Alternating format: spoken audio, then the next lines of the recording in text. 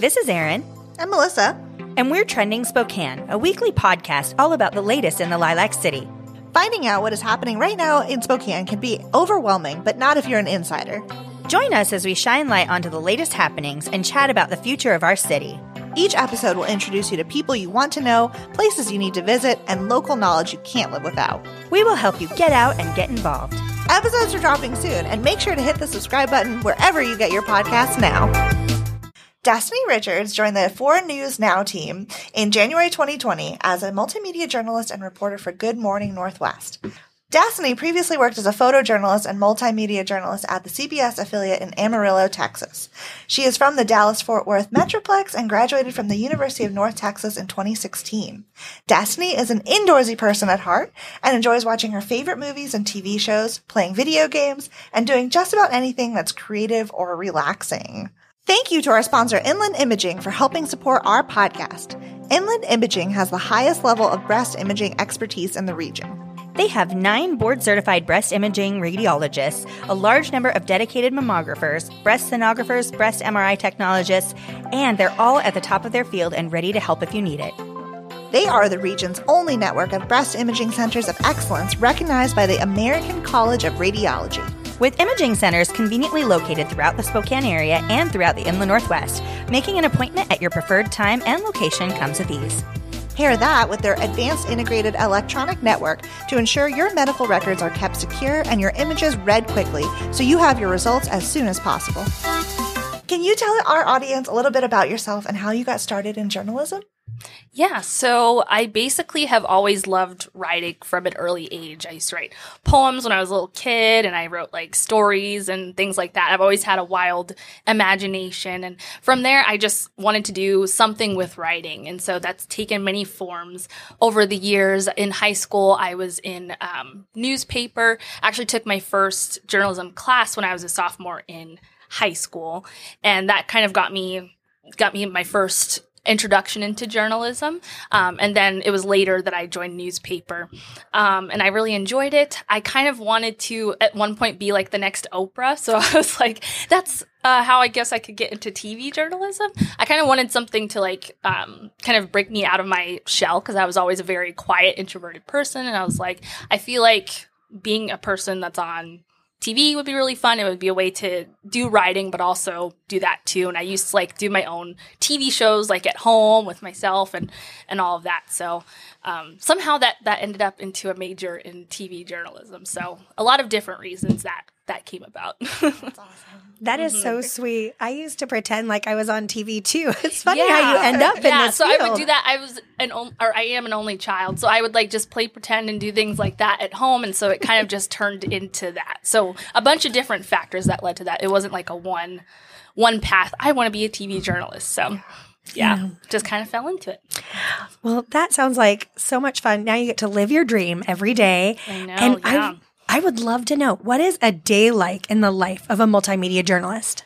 So it's been different like since I first started in Amarillo. So I worked like normal people hours back then, covering like, different hard-hitting stories and things like that. But as a morning reporter, I get to do more light stuff. So I wake up much earlier than I used to, that's for sure. I'd say I go to bed I try to be in bed by 7:30, and then I wake up anytime between 1:45 and 3 in the morning. Ooh. Yeah.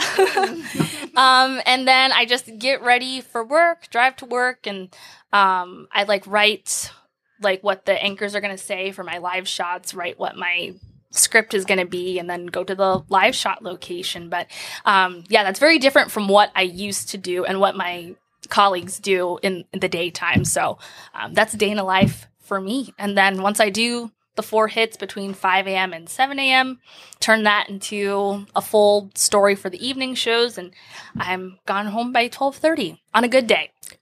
Whoa, that's wild. Yeah. So that's a condensed version of it. Yeah. Oh my gosh. So when you get there, do you know what you're going to cover, or do they kind of say, oh, hey, this happened overnight, and start writing about it? So I work, because it's so early in the morning, you can't like say, hey, can you go live with us at 5 in the morning, literally the next day. I try to plan things out at least 3 to 5 days in advance, like if I'm going to do a live shot at a location. But sometimes breaking news happens, and that could be something that develops like the day before, or it could be something that happens that morning, and then I have to unfortunately like cancel the live shot and do that all morning. But I try my best to plan in advance, but things can always change. Yeah, there's always different news stories popping up every single second of every day. And in this 24-hour news cycle, you've got to be on point. Speaking of stories, what is a story or series that you've worked on that you're most proud of? Oh, gosh. That's a big one. Huh? Yeah, that is. Over the past 2 years, I've covered all kinds of things. Like, just like as a morning reporter, I feel like that gives you the most range of things to cover. Sometimes I do the fun, lighthearted stuff, going to restaurants, new restaurants, things like that. But also COVID happened like a month and a half after I started. So I've done many things about like how people have been helping each other, how places and businesses have pivoted. Yeah, all sorts of things. So I feel like the most rewarding things I've done were not only informing people about those changes, but also showing people like, here's still some fun things you can do while all this craziness is happening. So just like some things that have been really nice to do are like Green Bluff stories have been great because that's like outside, fresh outdoors, and Green Bluff was always happening even during the pandemic. So that was really fun. There have been some like important stories, like whenever the first vaccine site opened, that was like a big milestone. That was really fun to cover. Yeah, things like that. I know that's not a specific story, but just like a range of fun things, as well as here's something really important how our community is moving forward. Yeah. Well, and to start your career here at KXLY during such a historic time, that's incredible. And you'll get to share that, I'm sure, in all of the interviews that you do subsequently. This is how I started. Yeah. So what was it like? So you got to Spokane about a month before the pandemic started, and then you started working. So how was it going? A month of normalcy, and then everything happening. Like, did KXLY shut down, or did you work from home? Yeah. So when I first started, everything was just really normal. Like, I was doing a live shot about like what to have at your Super Bowl party, like in my first week. And then it was like a month and a half-ish. I want to say like late February was when we were hearing about COVID cases elsewhere. And then there was the first case of people being transferred to Spokane to be treated. And that was when it was like a series of me just canceling live shots to cover. Back then we called it coronavirus. We didn't call it COVID for short. And yeah, that was just like, I was covering that every single day. And then there was that day in March where like the NBA shut down and it was finally like here. And so that was like all I was talking about. And I really had to pivot because, my reporter colleagues, they had like the ability like to work from home versus what I did. I had to like be live all the time, or I was able to be in studio because I was the only reporter. I wasn't like around other people.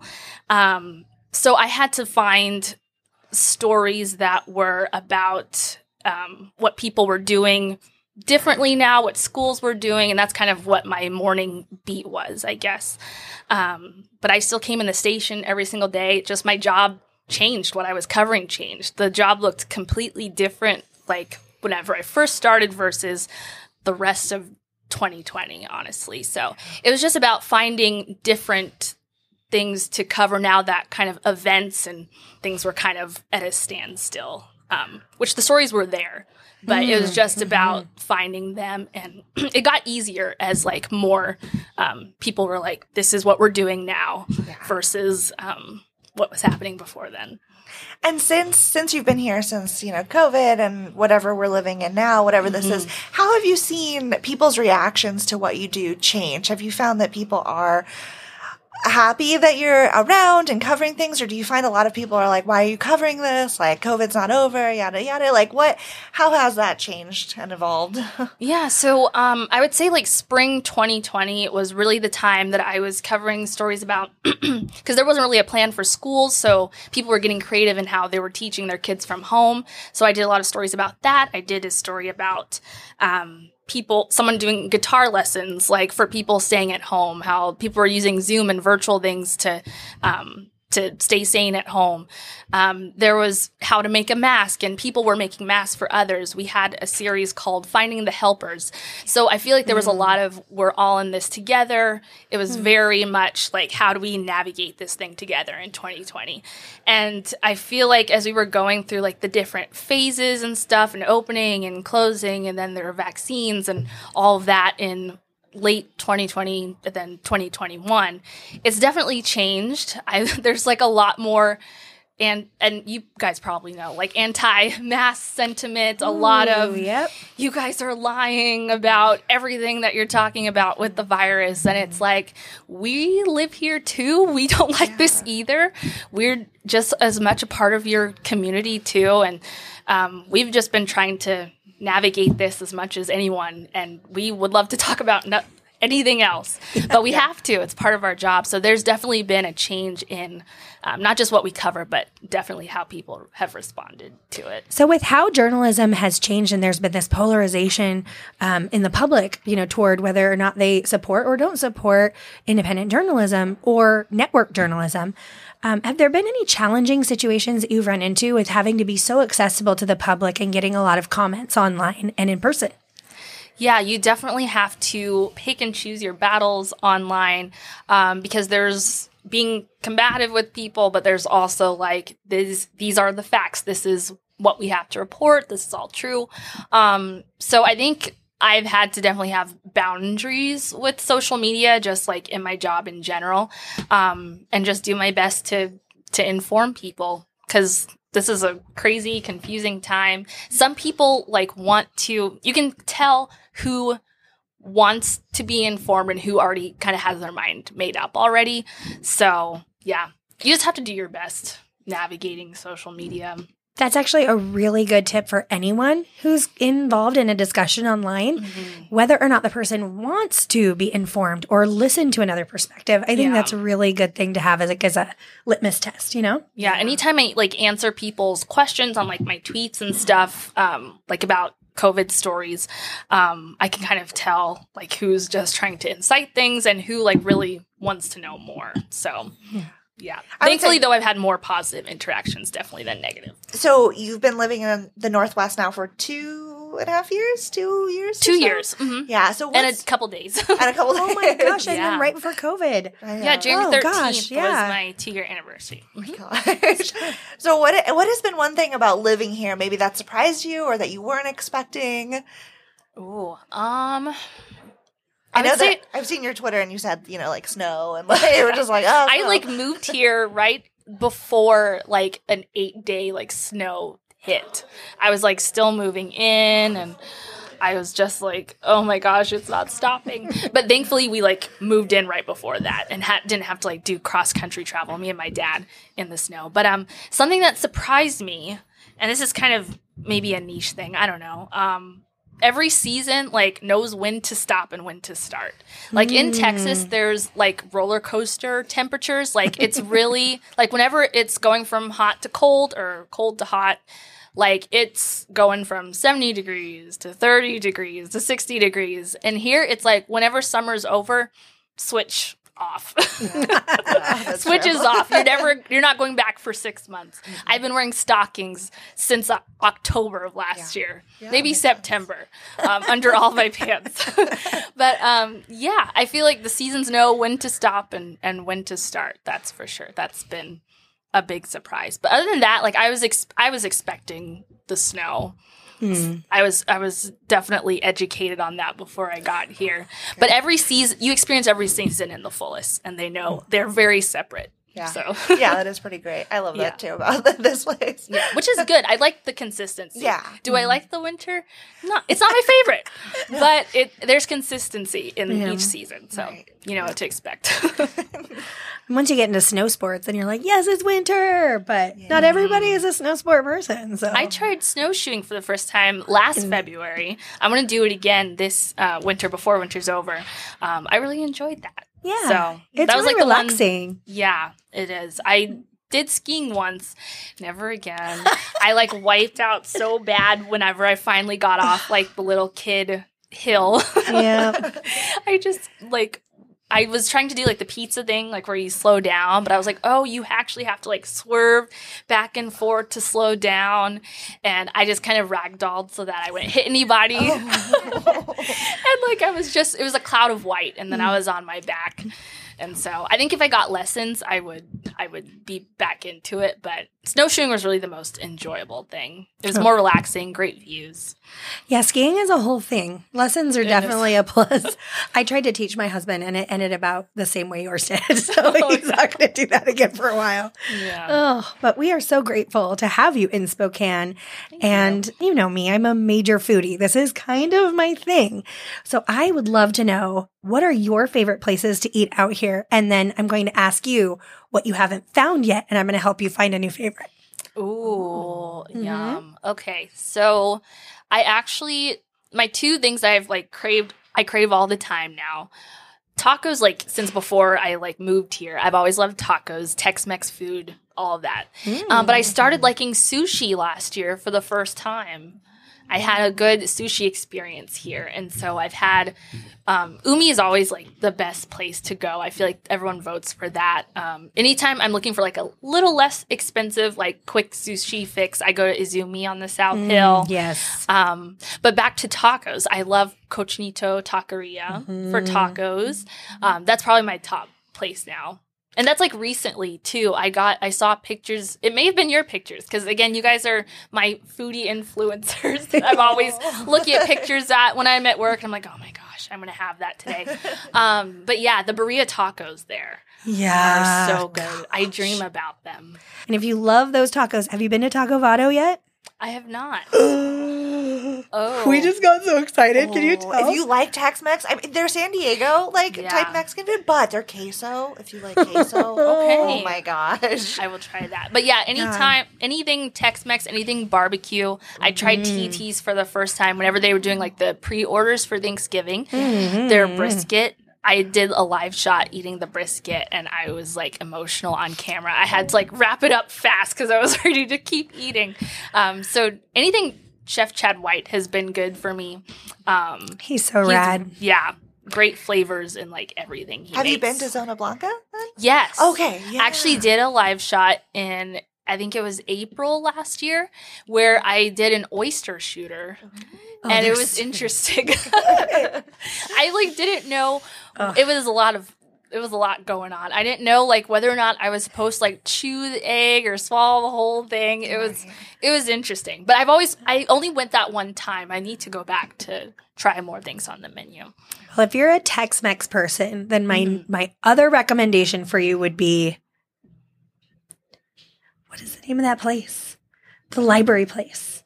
Oh, Bad Seed. That's it. Okay. Yeah. Oh, My next recommendation would definitely be the Bad Seed in Hilliard, which is way out, kind of in its own little area. But the Bad Seed and Kismet are both. Kismet is more like Mexican and Spanish inspired. Incredible. And Bad Seed is totally Tex-Mex. And it's this old library that's been transformed into like a bar and eatery, and it is flippin' amazing. You have queso by candlelight. Yes, please. So those would be my recs for you. So speaking of favorites, what are your favorite stories that you've covered in 2021? So I went back into my camera roll because I take pictures at all of my live shots and stories I cover. And I made a list to remember. Stunt Pilot, whenever that opened in Silverwood, I got to go to like the media preview of the ride and got to do like a GoPro on me and film that whole thing. And that was a treat to do. Also, Rage Escape. Do you guys know about the Rage Room? Yeah.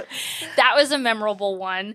Usually if like a story stands out to me, like I won't just do live shots, I'll make it into like a full story for the evening show. And that one I definitely had to do as well. I actually hurt my hand like in the live shot when I was destroying a dresser. So that was memorable because I had like cuts on my knuckles for like a week.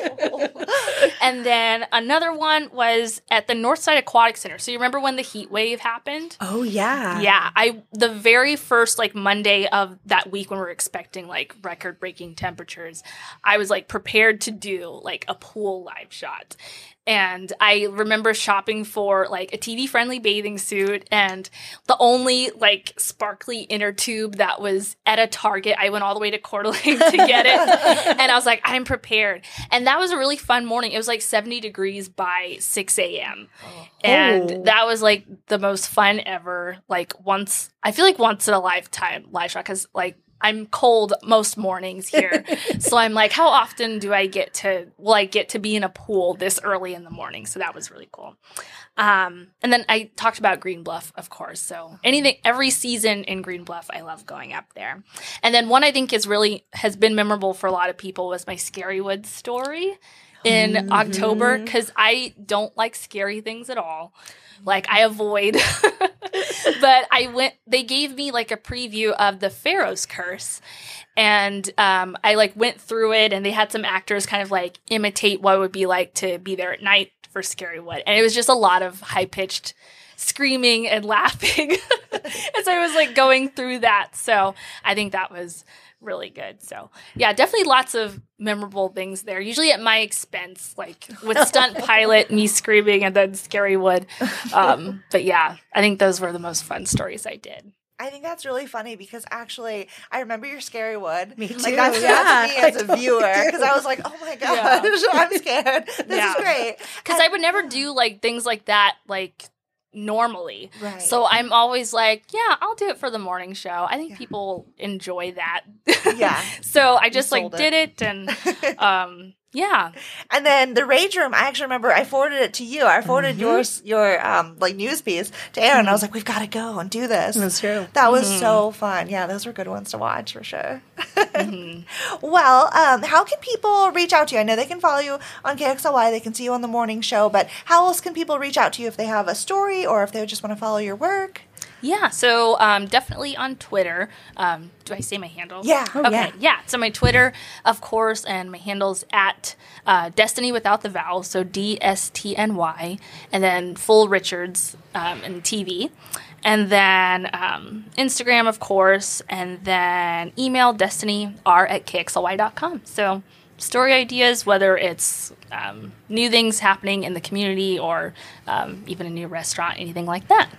I would love it. Yum. Perfect. That's well, awesome. we'll have all of this in the show notes too. So if you're, reading this or checking it out later, check it out on the show notes. You can contact Destiny. And thank you so much to Destiny for coming on the show. Don't forget to check out Destiny on Good Morning Northwest on KXLY4. A big shout out to our sponsor, One Tree Hard Cider.